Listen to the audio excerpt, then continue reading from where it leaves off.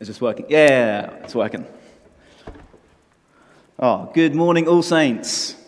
Normally in kids' work, that's when they say good morning back. It's nice to see you all here. I've got to say, this is the first time I'm preaching with scaffolding right there. But that's okay, because the church is the people. But it's easy for me, as a children's worker at church, to treat church as just a job. And I guess it's easy for lots of us to treat church just like any other organisation. We might talk about membership. There's often politics to navigate. Maybe you're here this Sunday morning because it's just what you do on a Sunday. Maybe someone's asked you to come. Kids, maybe someone's made you come this morning. To be honest, church is actually, it could just be a book club with one big book, or it could be beavers, or a brass band, or a basketball team. But the deepest reality is that church is a group of people who know that they are sinners, that's why we said the confession, who have been forgiven and reconciled to God the Father through Jesus the Son, and now by the Holy Spirit are adopted into God's family as sons and daughters. Christians are family. We are family. I have never been here before, but I am part of your family. And the letter to Philemon, it's only short. We've heard the whole thing read out in one go. Thank you, Martha, for reading so well.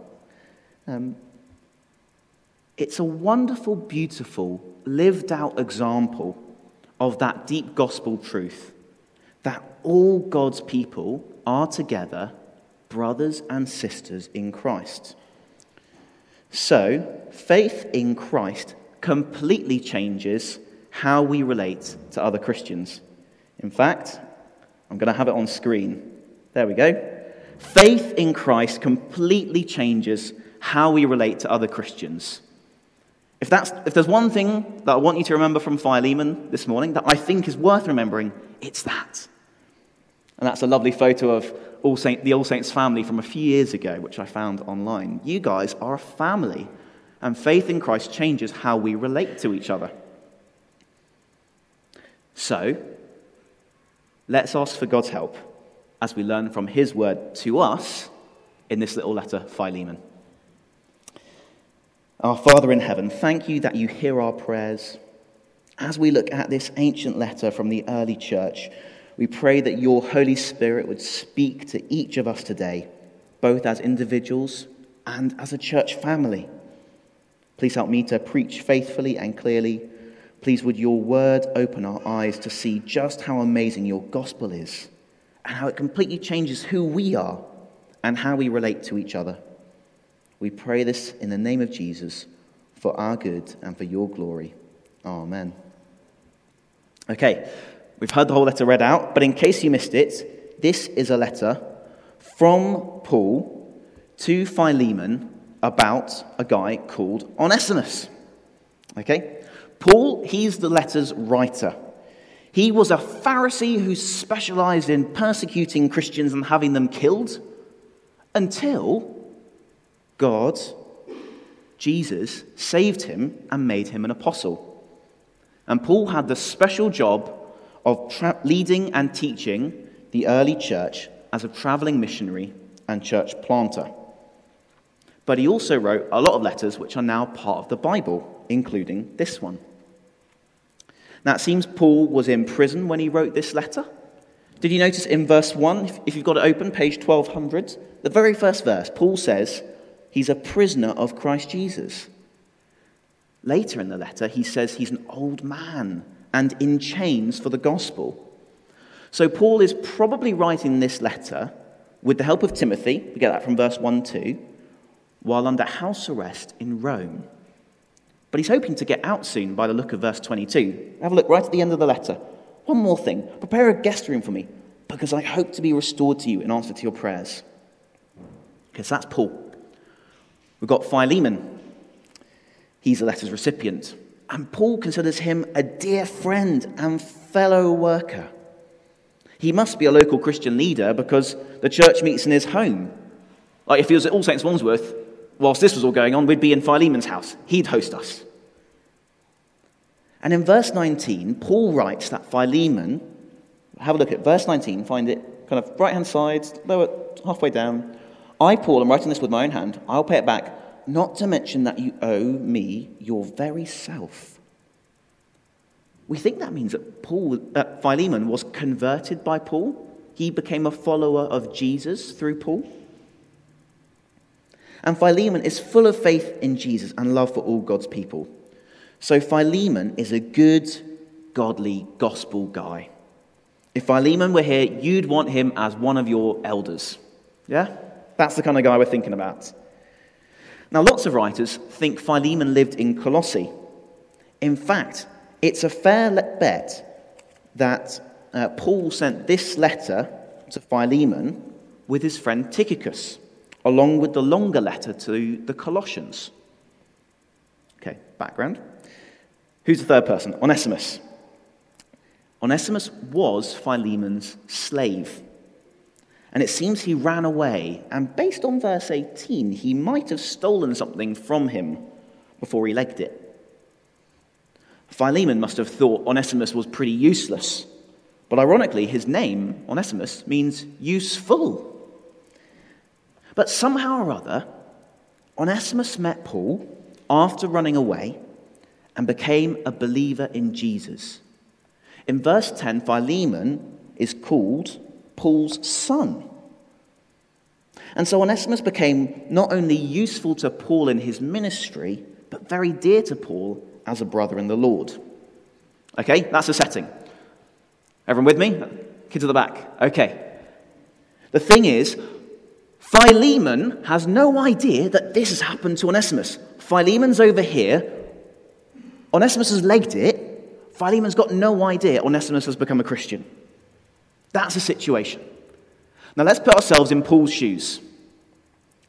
Under Roman law, Onesimus belonged to Philemon as his slave, as his property. Moreover, Onesimus has probably wronged Philemon in some way. So what should Paul do?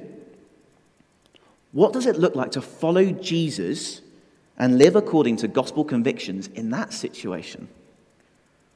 What does it look like to live like church family in that situation? Well, it seems that Paul felt the right thing to do, not just under Roman law, but as a Christian, was to write this letter. So he wrote Philemon, and he sent it with Onesimus back to Philemon. Okay? I think we can picture the scene. Close your eyes for a second if that's what helps you kind of picture the scene.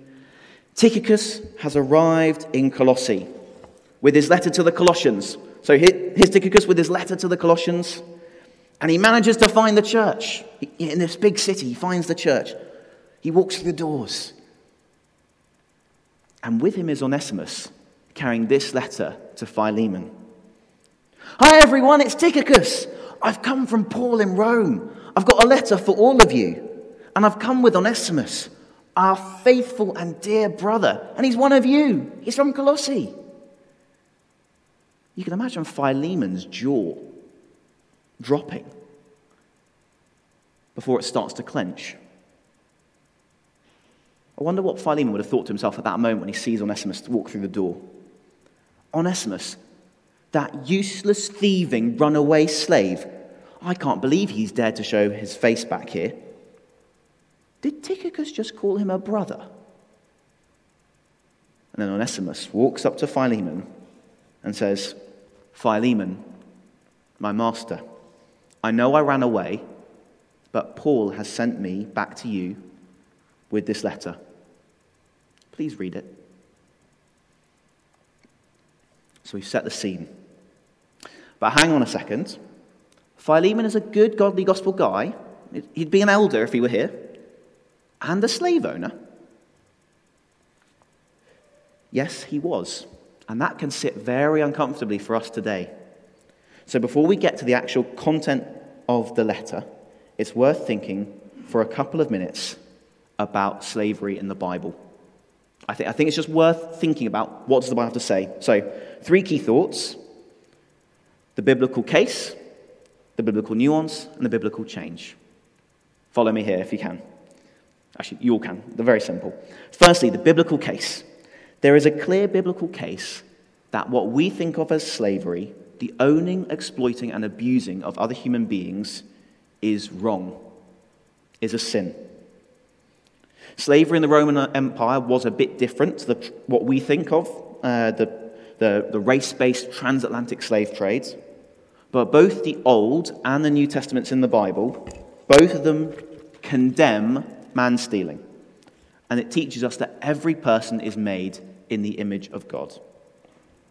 So we don't need to apologize for the Bible.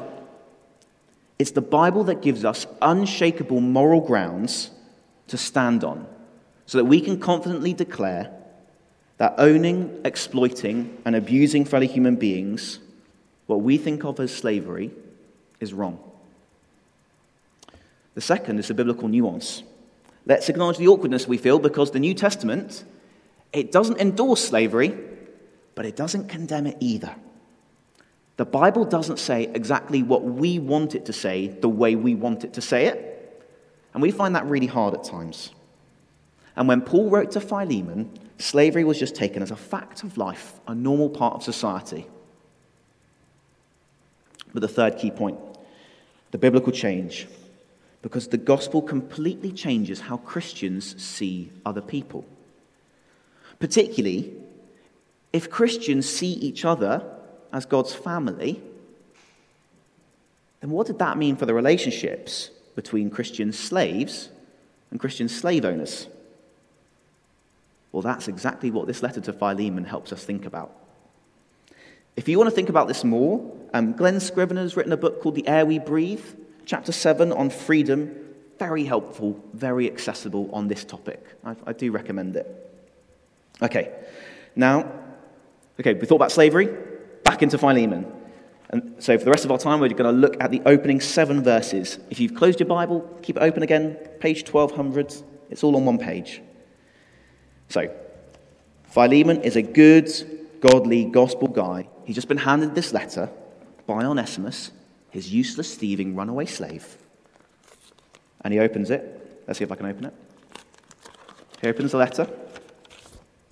He finds the letter from Paul. And he reads it. Paul, a prisoner of Christ Jesus, and Timothy, our brother, to Philemon, our dear friend and fellow worker, also to Apphia, our sister, and Archippus, our fellow soldier, and to the church that meets in your home. Grace and peace to you from God our Father and the Lord Jesus Christ. Okay. Did you notice the humility in Paul's opening? He's not Paul the apostle. He's Paul, a prisoner of Christ Jesus. He's in prison for talking about Jesus. But he sees himself as a prisoner of Christ Jesus. He's been conquered by the love, the kindness, and the grace of the Lord Jesus. And he's now a willing captive to God, his Savior. Faith in Christ completely changes how we relate to other Christians. For Paul, he related with humility. What a wonderful way for a church leader to think about himself. Isn't it wonderful when we see church leaders who think about themselves like that, with humility, who behave with humility?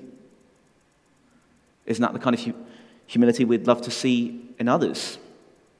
Maybe a question is that the kind of humility we want to show ourselves? Okay. Did you also notice Paul's warmth and affection in the start of his letter? Timothy, his companion and assistant, he's our brother. Philemon himself is our dear friend and fellow worker.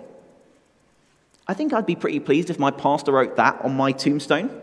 Dear friend and fellow worker. That'd be a great epitaph, wouldn't it? But Paul also remembers to greet the other members of Philemon's household.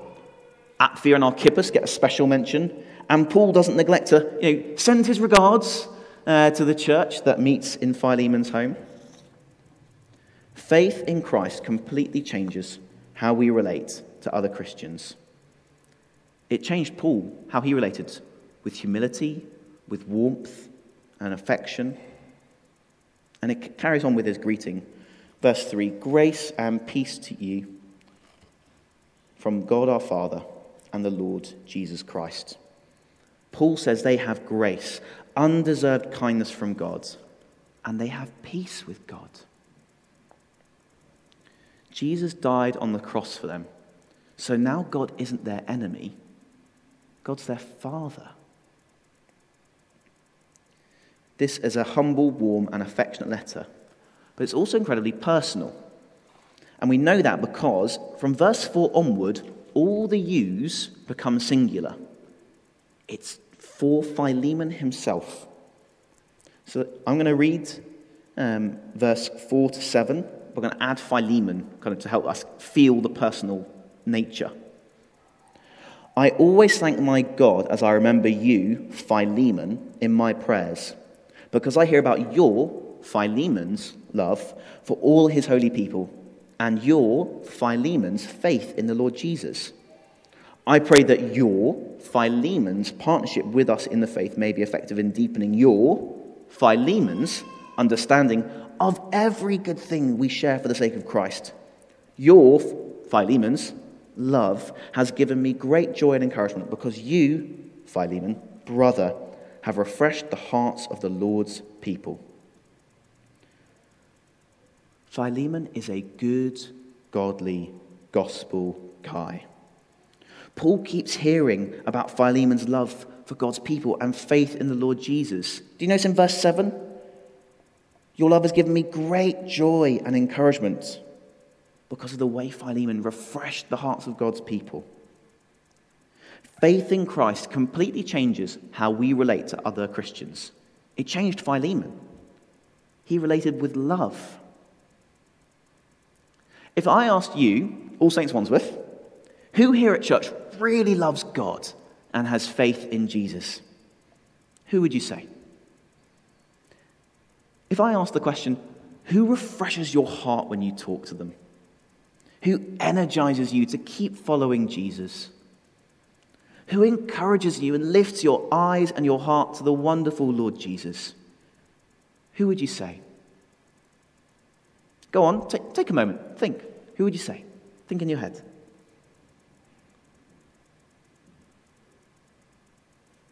Paul thanked God as he remembered Philemon. Why don't we pause to thank God for the people we just remembered? I'm going to lead us in a little prayer, and then we'll carry on. Lord God and Father in heaven, we thank you for giving us Christian brothers and sisters, including those we've just thought about, who encourage us by their faith in Jesus and the way they love us and others of God's people. Amen.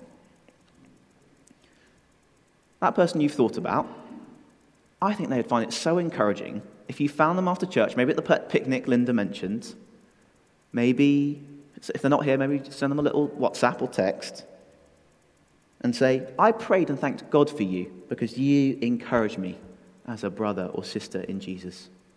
Wouldn't that be an encouraging thing to receive? So wouldn't it be an encouraging thing to give? But in verse 6, have a look at verse 6 in the Bible. Paul also tells Philemon he's praying something for Philemon. Remember the situation. Onesimus, Philemon's useless, thieving, runaway slave, has just given him this letter. Now, spoiler alert, so sorry, Andy, because he's preaching the rest of Philemon. Paul is about to ask Philemon to take Onesimus back and welcome him, not as a thieving, runaway slave, but as a brother in Christ. In fact, in verse 17, middle of the right-hand side, if you consider me a partner, welcome him as you would welcome me. Wow. So it's before that radical, revolutionary request, Paul prays this prayer in verse 6. I pray that your partnership with us in the faith may be effective in deepening your understanding of every good thing we share for the sake of Christ. Paul is asking God that the partnership the fellowship, the spiritual oneness that Philemon has with Paul through their shared belief and trust in Jesus, his death and his resurrection, Paul prays that as Philemon understands what he shares with Paul, it would lead Philemon into a deeper understanding and experience of every blessing he shares with every believer in Christ. He prays that what Philemon shares with Paul would be effective, would make a real, lasting, visible, practical change on the way Philemon understands what he shares, not just with Paul, but with every believer, including Onesimus, all because of who Jesus is and what he's done and what he's given us. Why does Paul pray this for Philemon? Because if Philemon is going to welcome Onesimus back, then something supernatural has to happen. Humanly speaking, there was no way that Philemon would welcome Onesimus back. In fact, under Roman law, Philemon could have had Onesimus crucified. That's what Onesimus has walked back to, possible crucifixion. But now in Christ, they're brothers. But God needs to work in Philemon's heart so that he sees and feels that spiritual reality. Philemon needs to see and feel that Onesimus is a brother in Christ. Philemon needs to see and feel that Onesimus is a fellow sinner, saved by grace, reconciled to God by the blood of Jesus paid on the cross. Faith in Christ completely changes how we relate to other Christians. And only faith in Christ will change their relationship from broken master-slave to loving brothers. How does Paul ask Philemon to take back Onesimus? Come back next week for part 2. But today, let's take a moment to think about how this part of God's word changes us. Now, when I teach kids on Sunday, so kids, maybe you know this from your Sunday groups as well, heads, hearts, hands. Okay, what does this bit of the Bible say for my head? How should I think? What about for my heart? How should I feel? What about my hands? How should we behave? What should I do? Now, I don't want to ignore our hands because our faith in Christ should lead to a real, tangible change in the way we live. But these opening 7 verses from Philemon, they're going after our heads and our hearts. Because church can be messy and difficult, can't it? If you're not a Christian or you're just new to church or new to All Saints, I'm so glad you're here. Welcome from me, although I won't be here for the rest of the summer. But let's not pretend church is full of shiny, perfect people. Church is full of normal people, messed up people, broken sinners.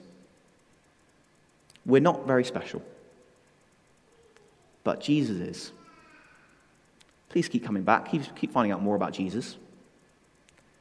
And I hope that you find that the church family here, bit by bit, week by week, that they are being changed by Jesus into kinder, more loving people. But if you're a Christian and you've been part of church for a while, you'll know that there are difficult characters. People who hurt us. And bad news, sometimes we hurt other people too. Sometimes deliberately. Usually accidentally. I know that I can often find myself so busy with my life, my jobs, my success, my tasks, my to-do lists, my walk with Jesus, that I can end up neglecting others around me in the church family. And being neglected hurts. There's a reason why neglect is a form of abuse. But faith in Christ completely changes how we relate to other Christians.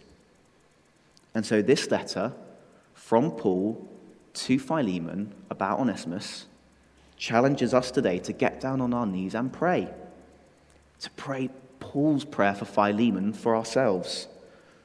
To ask God to deepen our understanding of the gospel.